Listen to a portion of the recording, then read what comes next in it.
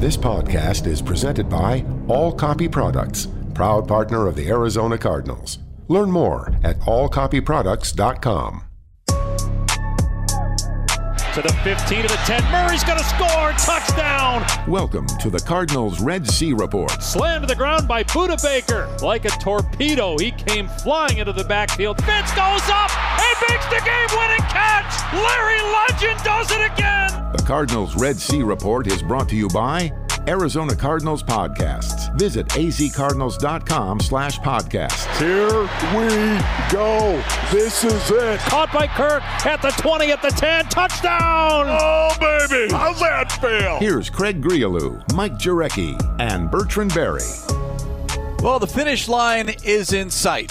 There are still, though, several days before we reach that finish line, otherwise known as the 2021 NFL Draft. So there is still a lot of time for a lot of noise. And there is certainly a lot of noise out there, not just about the Arizona Cardinals, but the entire draft and draft process. What do you believe? As I put it, you hear everything, believe nothing. At least that's just my own opinion. Gentlemen, welcome to this week's edition of the Cardinals Red Sea Report. Yes, the draft B train right around the corner. Now, I got to ask you this. When you played, obviously everyone in college wants to hear their name called. You coming out of Notre Dame, you got that honor bestowed upon you. But once you were in the league, did you pay attention to the draft? Because these were guys that were coming in, to borrow a phrase, to take your job? Well, you watch with a side eye because you know these guys are being drafted to replace you. And every year you're going to have to fight to maintain your job status and maintain that job security. So you kept one eye on them, and the other one was kind of rolling like, all right, this is the guy I'm going to have to beat out yet again. So there's always mixed emotions when veterans watch the draft because they understand the nature of the business. And when we were drafted, I was there to take some older veteran spots. So if it happened to them, then most certainly it was going to happen to me. So we all understand and we all act accordingly.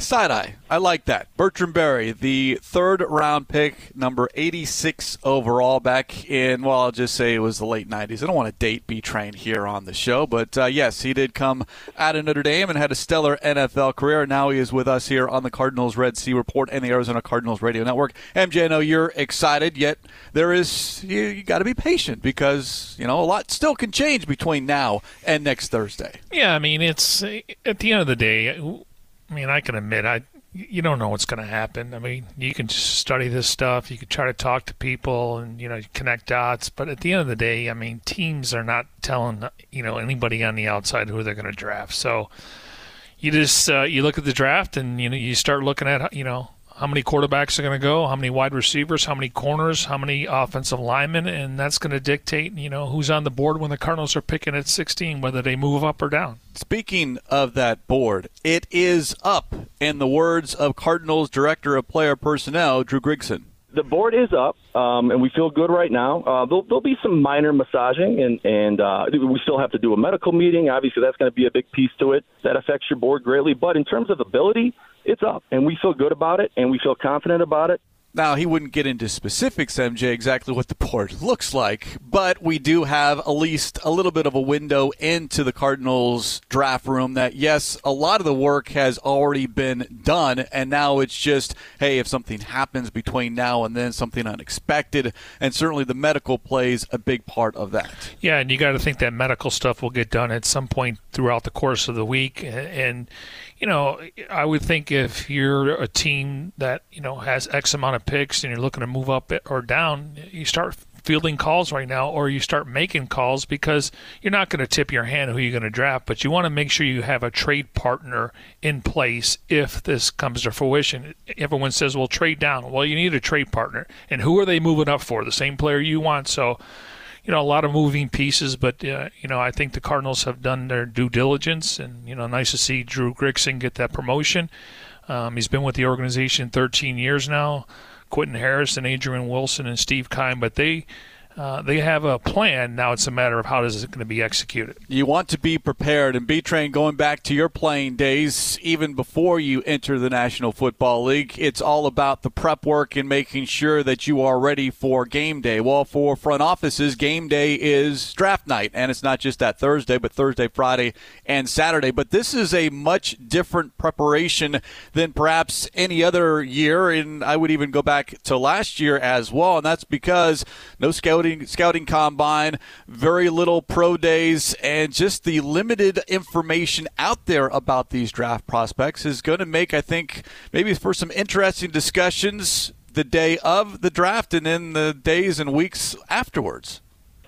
Well, I really believe that there's going to be a little bit of an adjustment to how these teams are going to go about drafting certain players and making trades. I think you're going to see a lot of teams uncertain about their status and where they sit.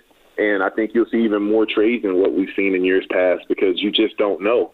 And I think trust has to be – it's one of those words that's kind of relative. When you start talking about draft day and draft week and bringing in players and who you believe a certain team is going to be interested in, you just don't know. So you have to kind of play the game, and you really have to rely on your scouting department to really come through, especially under circumstances like we've seen the last 2 years where you don't have the combine, you don't have the opportunity to see a lot of these young men up close and personal. But in my mind, the film is really the best indicator of what kind of player they're going to be anyway. You know, what's going to be interesting is you know, you look at some of the top 50 players and, you know, you look at the paragraph and at the end it says they opted out. So they haven't played football since 2019, and you can work out, but we know you got to get into football shape. So I wonder if, you know, some of these opt-out guys are going to be more as a red shirt because they haven't played football in a while. So it'd be interesting to see what they think about opt-out guys and the guys.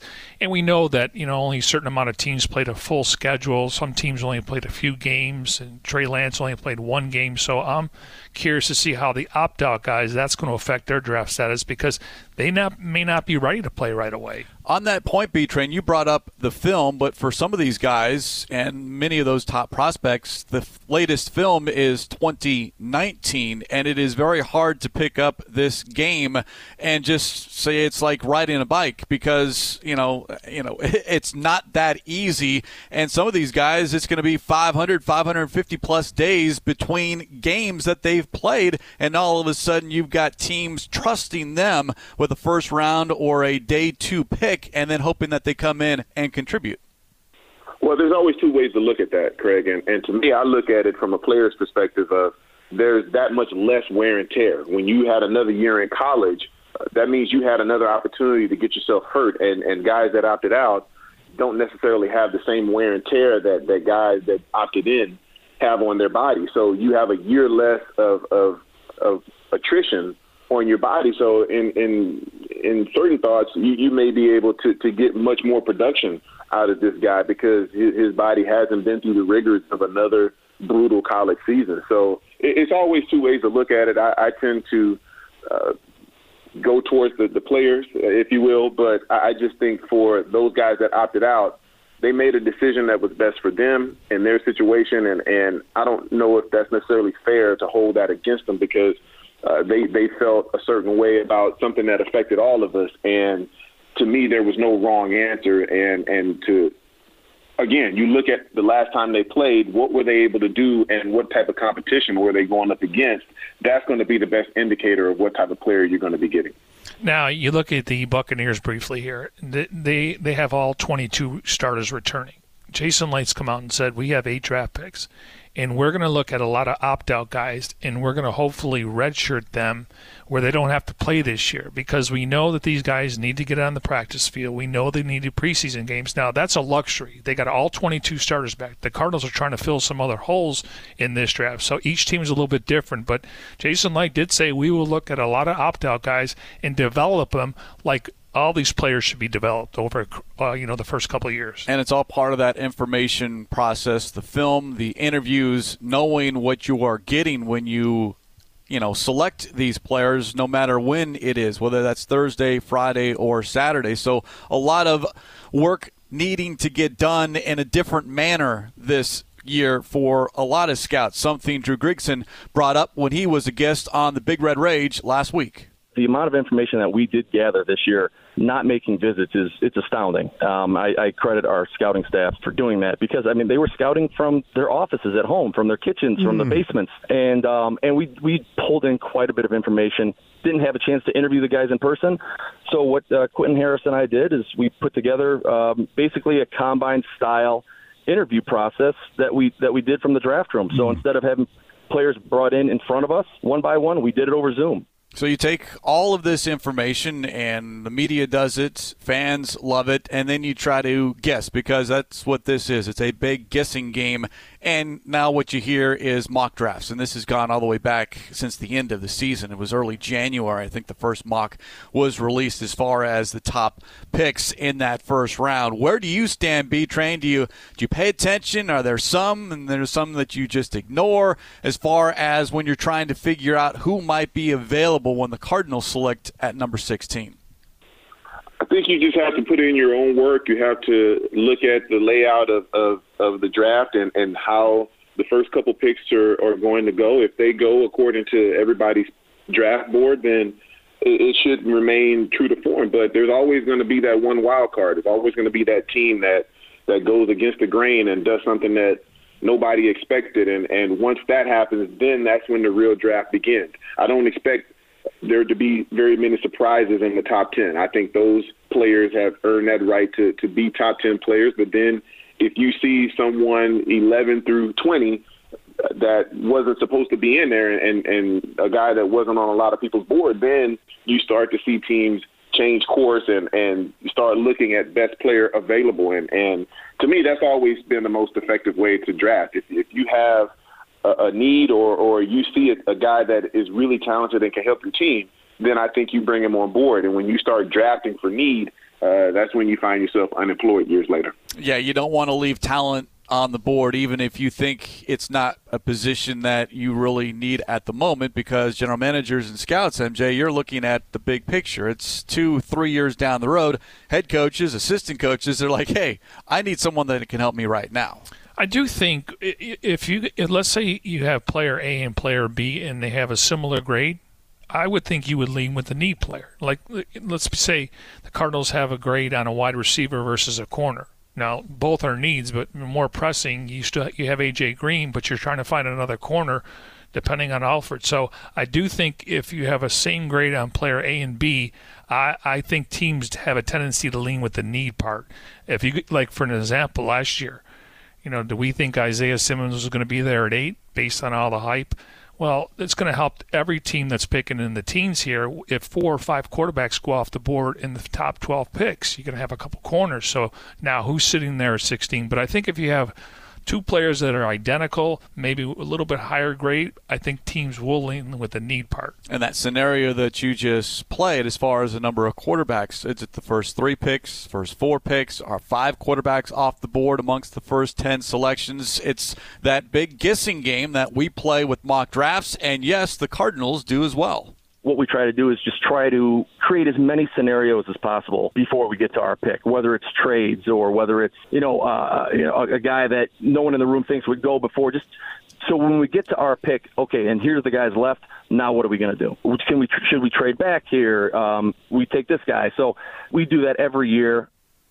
Now it's what they do, but they probably don't follow as far as what maybe Mel Kiper or a Daniel Jeremiah is writing about on ESPN and NFL.com. But as Grigson said, it's that process that you have to play out because you want to be ready. It goes back to what we started this segment on, the preparation, knowing what to expect so you're not surprised. Though to your point, B-Train, there's always that one guy every single year that always seems to slip and quote-unquote drop. At least that's the perception. Now, whether that's the reality as far as the teams viewing that particular player or players, that's always something to be left, and discussed after the fact. But when we talk about the Cardinals in number 16, corner, wide receiver, is there another position that maybe this team should look to address, depending on whether that's best player available at number 16? No, those are the two positions. And I would even say the Cardinals should go and be more aggressive this year. I think when you start talking about generational-type players, there are a few cornerbacks that are at the top of the list that you really should go and get if you're really trying to fill that need right now. I understand that you want to have best player available and you have a system that you want to pretty much stick to, but if you really believe that this guy gives you a great chance to improve your status as a defense or as an offense, I really believe you got to be aggressive and you got to go get him. You can't afford to wait, because that in itself is one of those traits that I think can really cost you down the road. So if there's somebody that you really feel can be a 10-year starter that you could just plug in and play right now, I don't have any problem with them being aggressive and moving up the board a few spots to go get him and assure that position for a few years. And the guy that you mentioned in the past, Patrick Surtain, I think he's going to be the first corner off the board, whether it's in the top 10, 11, or 12. And then J.C. Horn, excuse me. Yeah, I mean, I think those are the top two corners. Then what are your thoughts on Fairley and then Greg Newsome? So, but to me, if there's a guy you want to move up for, it would be Surtain. I don't know what the price would be, but if a wide receiver gets to the teens, 12, 13, 14, and it's Jalen Waddle, I would definitely try to move up and get him. And that's all part of the discussions that are happening and maybe even happening as we speak as it pertains to the Cardinals and what they may or may not do with that 16th overall pick. More insights in what the Cardinals are looking to do as they prepare for the 2021 NFL Draft. That's straight ahead here on the Cardinals Red Sea Report on the Arizona Cardinals Radio Network.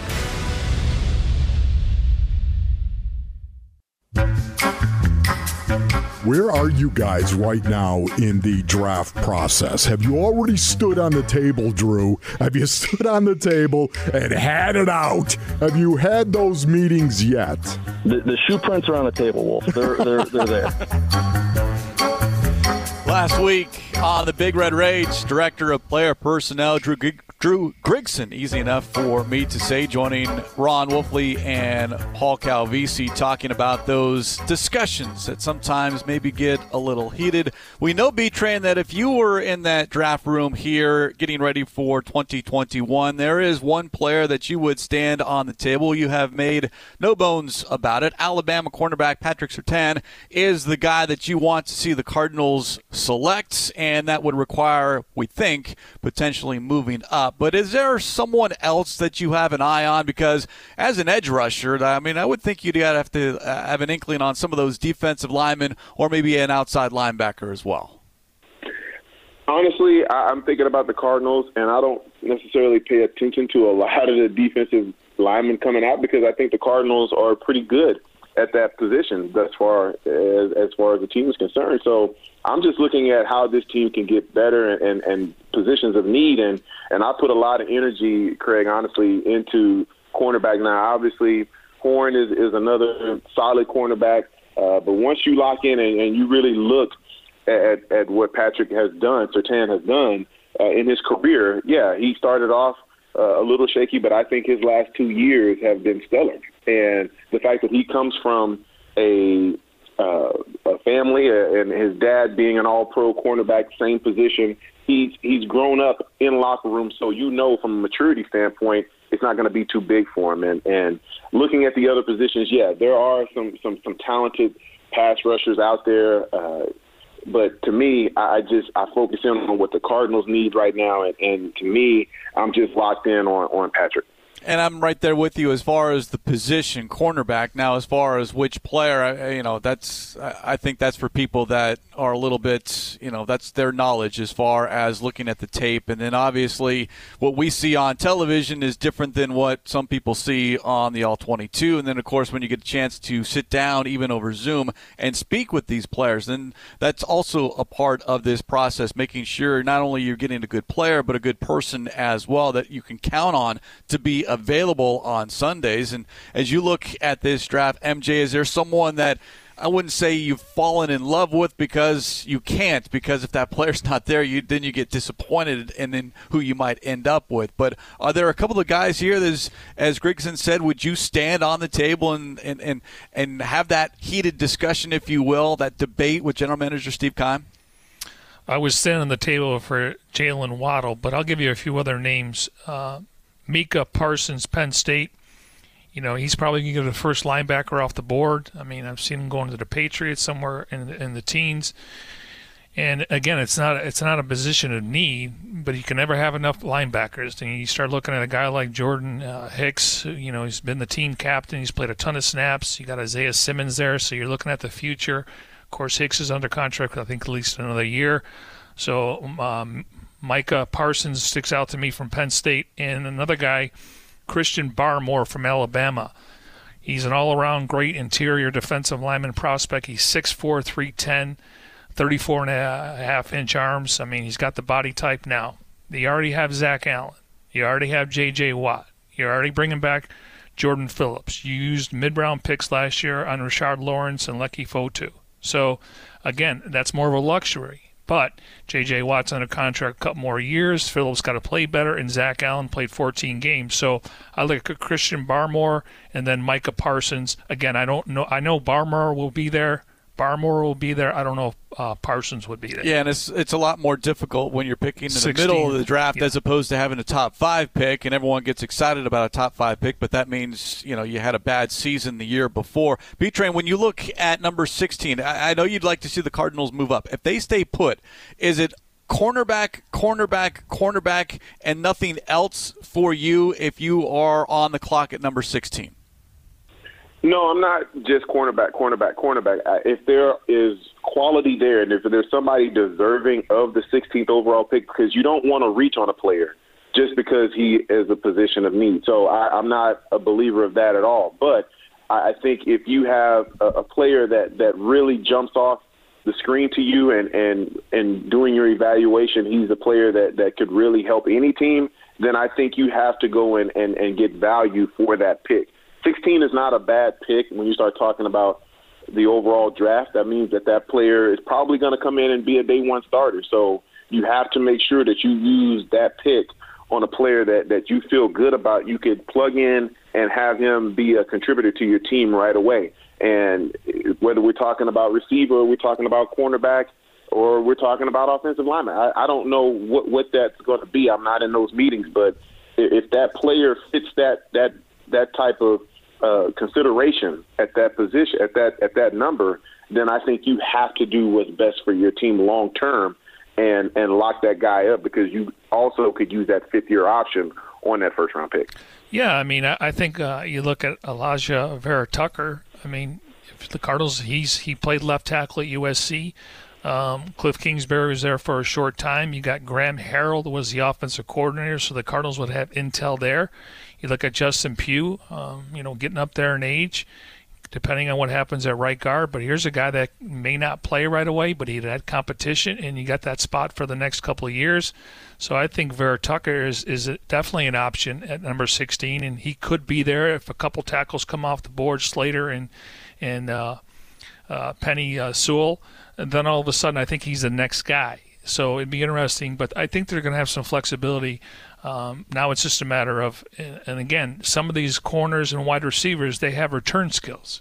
Jalen Waddle, he can return punts. I mean, so that's one area where the Cardinals want to improve on. They haven't been able to, gain positive yards on punt returns and kickoff returns. So even if you're the third or fourth wide receiver or third or fourth corner, you're going to dress on game days. So the Cardinals are looking at one of these guys also that can have return skills. You have these discussions as far as whether it's a corner, wide receiver, offensive lineman, maybe even linebacker, and that's what these meetings that the Cardinals and every team has right now and probably leading into the draft and trying to figure out what is the best move for the Cardinals at number 16. Drew Grigson on how the Cardinals are handling that.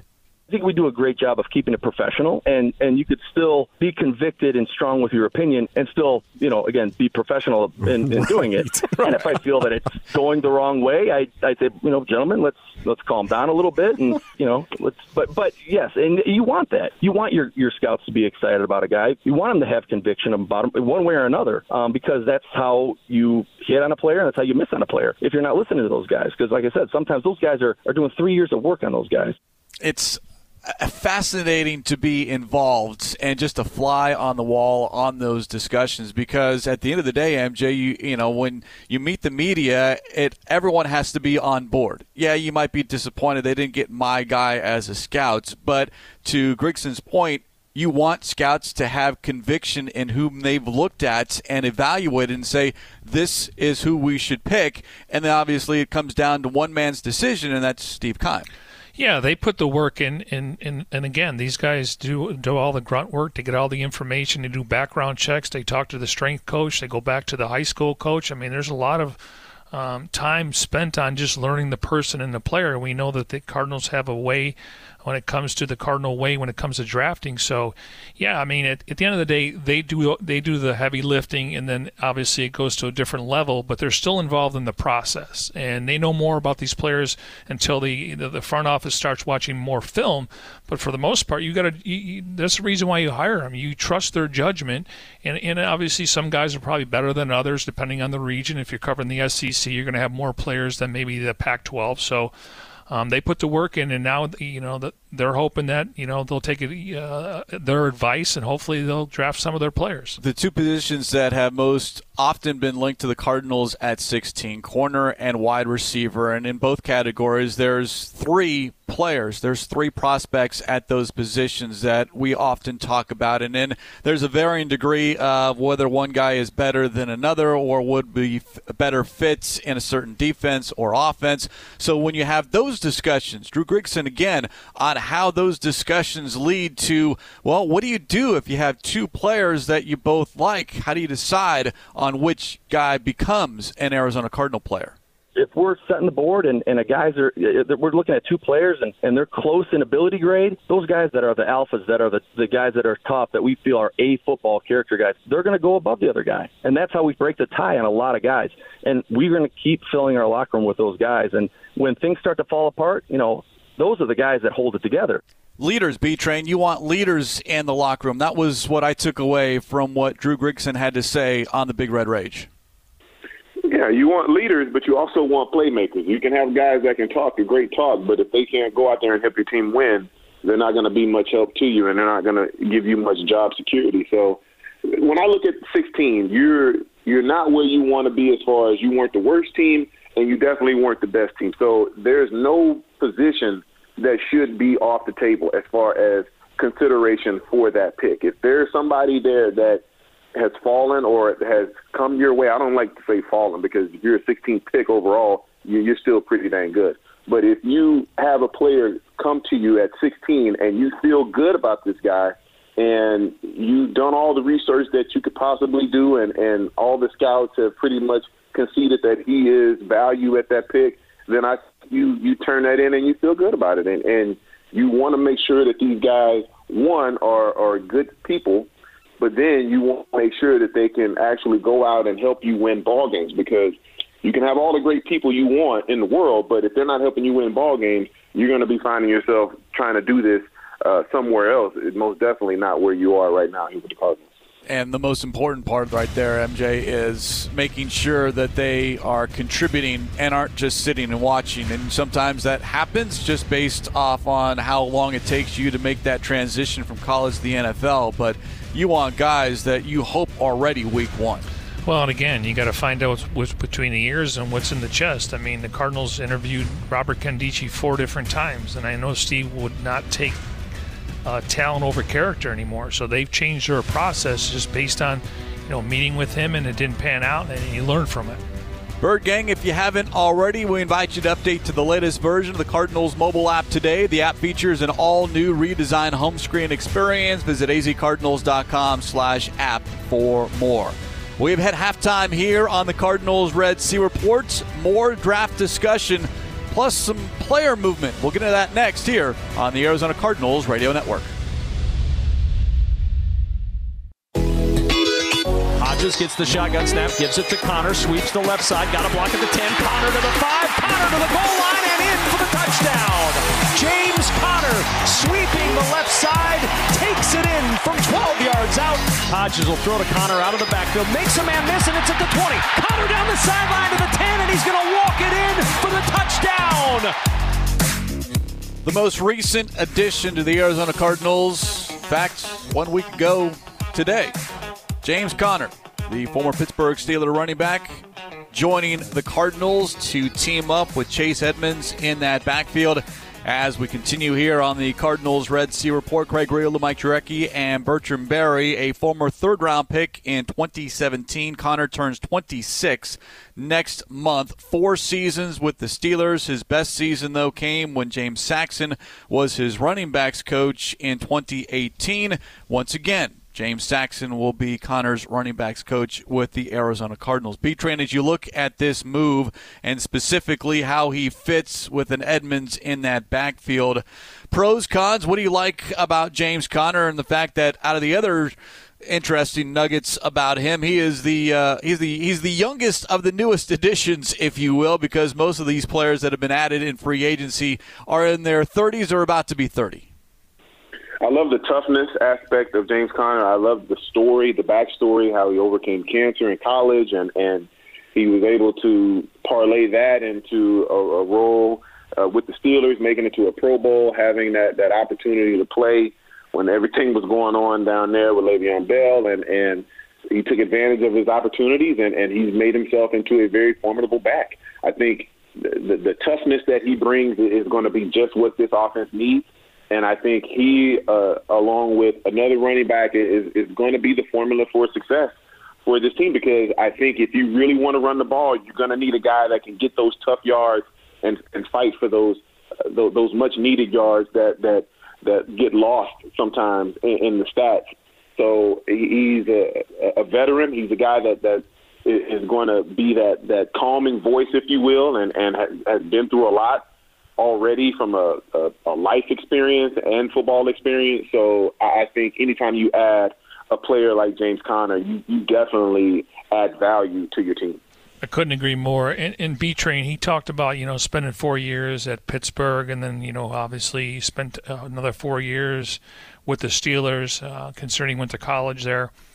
And you could see he's kind of hitting the reset button, kind of similar to what we heard from A.J. Green and J.J. Watt. Just talk about change of scenery. We know the weather. We know they play on one of the best surfaces in the NFL, if not the best. But change of scenery, it looks like he was motivated to come out here. Well, speaking of change of scenery, I came here in 2004 once upon a time coming from Denver, and it gave me an opportunity to reinvent myself, because I was kind of looked at as just a off-the-street free agent in Denver, and I was really never going to elevate above that. So when I came here as a highly touted free agent, I was looked at different, and there were different expectations, and I think that helped me tremendously. I was able to blossom into the player that I became, and in the first year, we all know what happened. So sometimes you just need that different perspective, if you will, and to have a different set of eyes on you and a different set of expectations for you to really come into your own and really blossom into the player you were always meant to be. And I think for James Conner, I don't know what the situation was, but I think this gives him a fresh start, and he seems like the type of individual that really takes advantage of the opportunities given to him, and I think he's going to go out and do everything he can to try to help this team win. Quoting Conner, I just felt right place, right time. And then he later added, I feel brand new about joining the Cardinals after 8 years in Pittsburgh. Of course, 4 seasons with the Steelers and in 4 years at the University of Pittsburgh. He has not been outside the state of Pennsylvania, at least as far as playing football is concerned. So to your point, MJ, he's joining a lot of players that have been 10 seasons with the Texans, A.J. Green with the Bengals. And it's, you J.J. Watt, guys that maybe just at this point in their careers need a little bit of a reset. The other thing with Connor is he's joining a backfield where Chase Edmonds is the guy. If you listen to Steve Keim and Cliff Kingsbury, they've made no secret that they believe that Edmonds can be a starter, a number one running back. Well, now you add Connor, who has starting experience, but he's also had the ability to share the backfield a little bit. Before we get your thoughts there, B-Train and MJ, here is Cardinals Director of Player Personnel last week on the Big Red Rage, Drew Grigson, talking about Connor and Edmonds as far as their ability in the backfield together. Big back with outstanding feet that could catch the ball, that's going to be great on third down, that can block, and he's going to be good in short yardage and goal line situations. He's tough, and I just think he adds a great, 1-2 punch with Chase Edmonds with his skill set. So, a little thunder and lightning, I think. I think it's going to be a good mix. We've heard that a lot over the years in the National Football League, even on the college front, as far as that thunder and lightning. The difference is in running backs. But, MJ, could we see both of these backs on the field at the same time? Well, they both can catch the ball in the backfield. I mean, if you watch a lot of the Steelers games when they're on national TV, he was the safety net or safety valve for Ben Roethlisberger, who holds the ball. I think Chase Edmonds is a little bit more fluid in the open field. Just maybe age-wise, but for the most part, I mean, he's only a year younger. But, yeah, I mean, it's you want to get your playmakers on the field. But I couldn't agree more with Bertrand and Drew Grigson. I mean, let's talk about 3rd and 2. Let's talk about 4th and 1, where, you didn't want to put Murray under center, and you can run the RPOs, you can run the zone read, you can run the pistol, but now you just line up and run the football. And again, you look at the interior with the addition of Rodney Hudson, this is what they want to do. I think there's a little bit of change in philosophy when it comes to what this team wants to be for the upcoming season. I think they want to be more physical at the line of scrimmage, and this is the perfect back.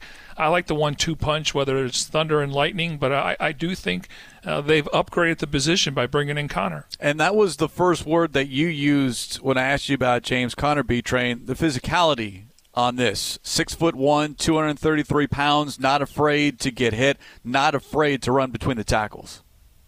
Not afraid to block as well. And when you start talking about this offense and if Kyler is going to put the ball in the air, you need that running back to be a guy that can come and help on protection. And you can't expect just the 5 offensive linemen to always withstand that onslaught of whatever blitz or rush that the defense is throwing at you. If you can have that running back sometimes be able to pick up that extra blitzer and give Kyler that kind of time where he doesn't have to move and do all the things that we know Kyler can do, then that's another added asset to it as well. And I think you start talking about toughness. Toughness in blocking goes a long way as far as being a complete player. And I think James Conner is definitely going to bring that to the table for the Cardinals. And toughness and what he is owed to overcome in his life, battling cancer, something Grigson talked about with Paul Calvisi and Ron Wolfley last week. I was a big fan of James coming out, and his, obviously what he went through medically, his story starts there, and what he came back from. That tells you about who he is as a person, and how he's able to bounce back. I mean, I can't even get out of my car day to day. My back hurts so bad, and this guy's beating cancer and going to Pro Bowl. So that's where it starts. And again, we've added a lot of pieces in free agency of men, of leaders, of alphas, and that's what we want to keep doing. Cardinals now will look to do that in the draft. One other note as far as the roster is concerned, since our last show, Dennis Gardeck, Ezekiel Turner, and Kylie Fitz have all signed their one-year tenders, and those 3 players, not household names, but certainly huge on special teams, and with the loss of blanking on Trent Sherfield. There we go.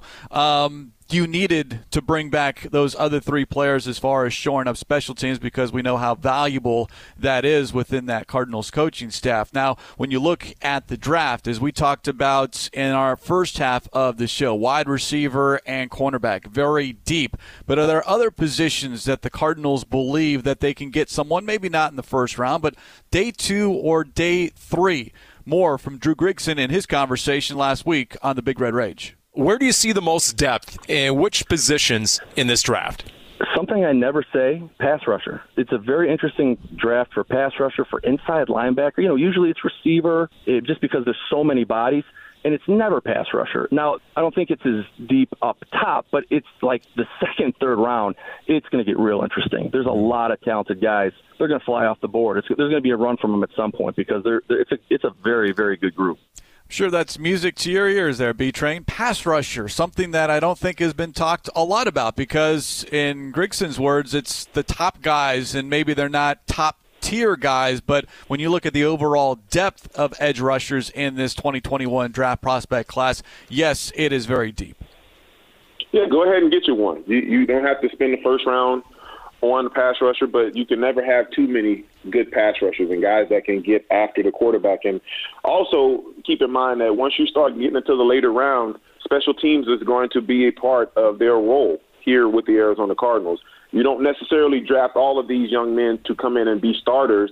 You sometimes draft these young men to come in and help with special teams, and hopefully they'll develop in time and become a starter to some degree. But when you start talking about special teams, you need athletic guys that can do a lot of different things. And pass rushers, I'll toot my own horn a little bit. You know, those guys are pretty athletic. They can do some things.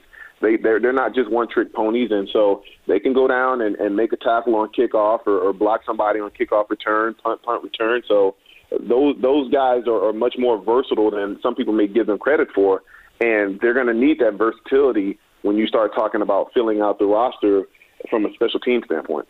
And you can find very capable edge rushers, specifically in the third round, maybe around, in the 80 to 90 range overall, because that's where Bertrand Berry landed and certainly had an outstanding career in the National Football League. But B-Train, the Cardinals, when you look at that range, they have one pick in the second round, 49th overall, and then not another pick until the fifth round, 160 overall. So if they want to get an edge rusher, and if it is that deep, it might have to be at number 49. I don't know if it's deep enough to where you're getting one in the fifth or sixth round. I really believe that that's a good quality pick. When you start talking about 49, I think you can go pass rusher there because it's an important position. When you think about the importance of getting after the quarterback in today's NFL, the quarterback has a lot of responsibility put on him, and you need people to go and try to make his life a living hell for 60 minutes. So you don't want that quarterback to ever feel comfortable if it's not your own. And pass rushers are guys that are definitely there, and I think there's value at 49 for a pass rusher because what they're asked to do is a very important job. So I don't have any problem with them spending a pick at 49 on a pass rusher because I do believe there's great value at that spot for a player at that position. And you look at it, retaining Marcus Golden, Chandler Jones on the final year of his contract. Devin Kennard is still on the roster, and it looks like he's going to be on the roster. And then Dennis Gardeck, we don't know when he's going to be available. I wouldn't root against him, but I assume that maybe he starts off on PUP. So, you got to have some depth at that position. We know some guys can slide outside. It seems like Isaiah Simmons could be an option there. We know that Vance will bring some blitzes off the edge. But you do need to add some bodies at that position just based on injuries. Burt Gang, subscribe to Arizona Cardinals podcast on Apple Podcasts, Spotify, Google Podcasts, Stitcher, and SoundCloud. Listen to your favorite shows on the go like Cardinals Underground, The Big Red Rage, and, of course, this show, the Cardinals Red Sea Report. Never miss an episode. Go to azcardinals.com/podcast for more information. This is the Arizona Cardinals Radio Network.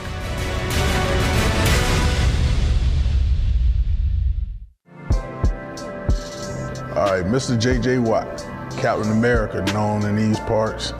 What I see is a guy who leans a lot now on just the things he's seen in life. His technique is impeccable. And you have to do that because Father Time is undefeated. It's funny, everybody in the NFL wanted J.J. Watt. Then Arizona blessed to get him. Oh, he's old, he can't play no more. This guy still can play football in the NFL, and he can play at a high level. Cardinals defensive line coach Brentson Buckner, a teaser for this week's debut of episode number 1, season 4 of the Emmy Award-winning series Cardinals Flight Plan. And again, it premieres this Thursday, 7 p.m. via the Cardinals YouTube channel, taking behind the scenes, Cardinals offseason thus far, free agency, draft prep. Just go to youtube.com/AZCardinals. Hit that subscribe button so you don't miss any of the action. And this is what I am most looking forward to, B-Train, because as we've seen in this teaser, it's the assistant coach, in fact, this now the position coach, talking about Coach Buckner, sitting in the film room, if you will, and dissecting tape. I love this access because it now gives Joe Fan and me, and someone who didn't play the game or sometimes doesn't know exactly what to look for when you're watching the game, you just watch for enjoyment, but the details that these coaches look for, and then, of course, what J.J. Watt has done throughout his entire career, and you hope continues with the Arizona Cardinals, but getting the coaching perspective on why this J.J. Watt move was so good. And you get it from a coach that also played in the NFL for quite a long time, and that makes Coach Buckner doubly qualified to know what he's talking about. When you actually did it at that level, and now you can coach the generation behind you, then it gives you that much more credibility to the players. It allows people to trust your opinion that much more, because not to say that if you didn't play, you can't be trusted, but when you know a guy understands how it feels to be in that moment and to have that feeling around him, he's going to be speaking from experience, and he's going to give you a little bit of information that you weren't quite necessarily used to having or having that perspective come from a coach like Coach Buckner. Yeah, I'm more apt to listen to a coach or a former player than I am, well, no offense, MJ, than you or I. That's why we have B-Train on the show. Exactly, and he brings it from a player's perspective. I can listen to Buck talk. I can listen to Vance Joseph talk. He heard it, and outside noise was this guy doesn't have a lot in the tank, and he pops in the film and he says, "You're wrong. He picked Arizona." Cardinals Flight Plan premieres this Thursday at 7 p.m. We'll talk about it in 1 week's time right here on the Cardinals Red Sea Report. Special thanks to Jim Alejandro, Cody Fincher, for Bertram Berry, Mike Jurecki. I'm Craig Riolu. This is the Arizona Cardinals Radio Network.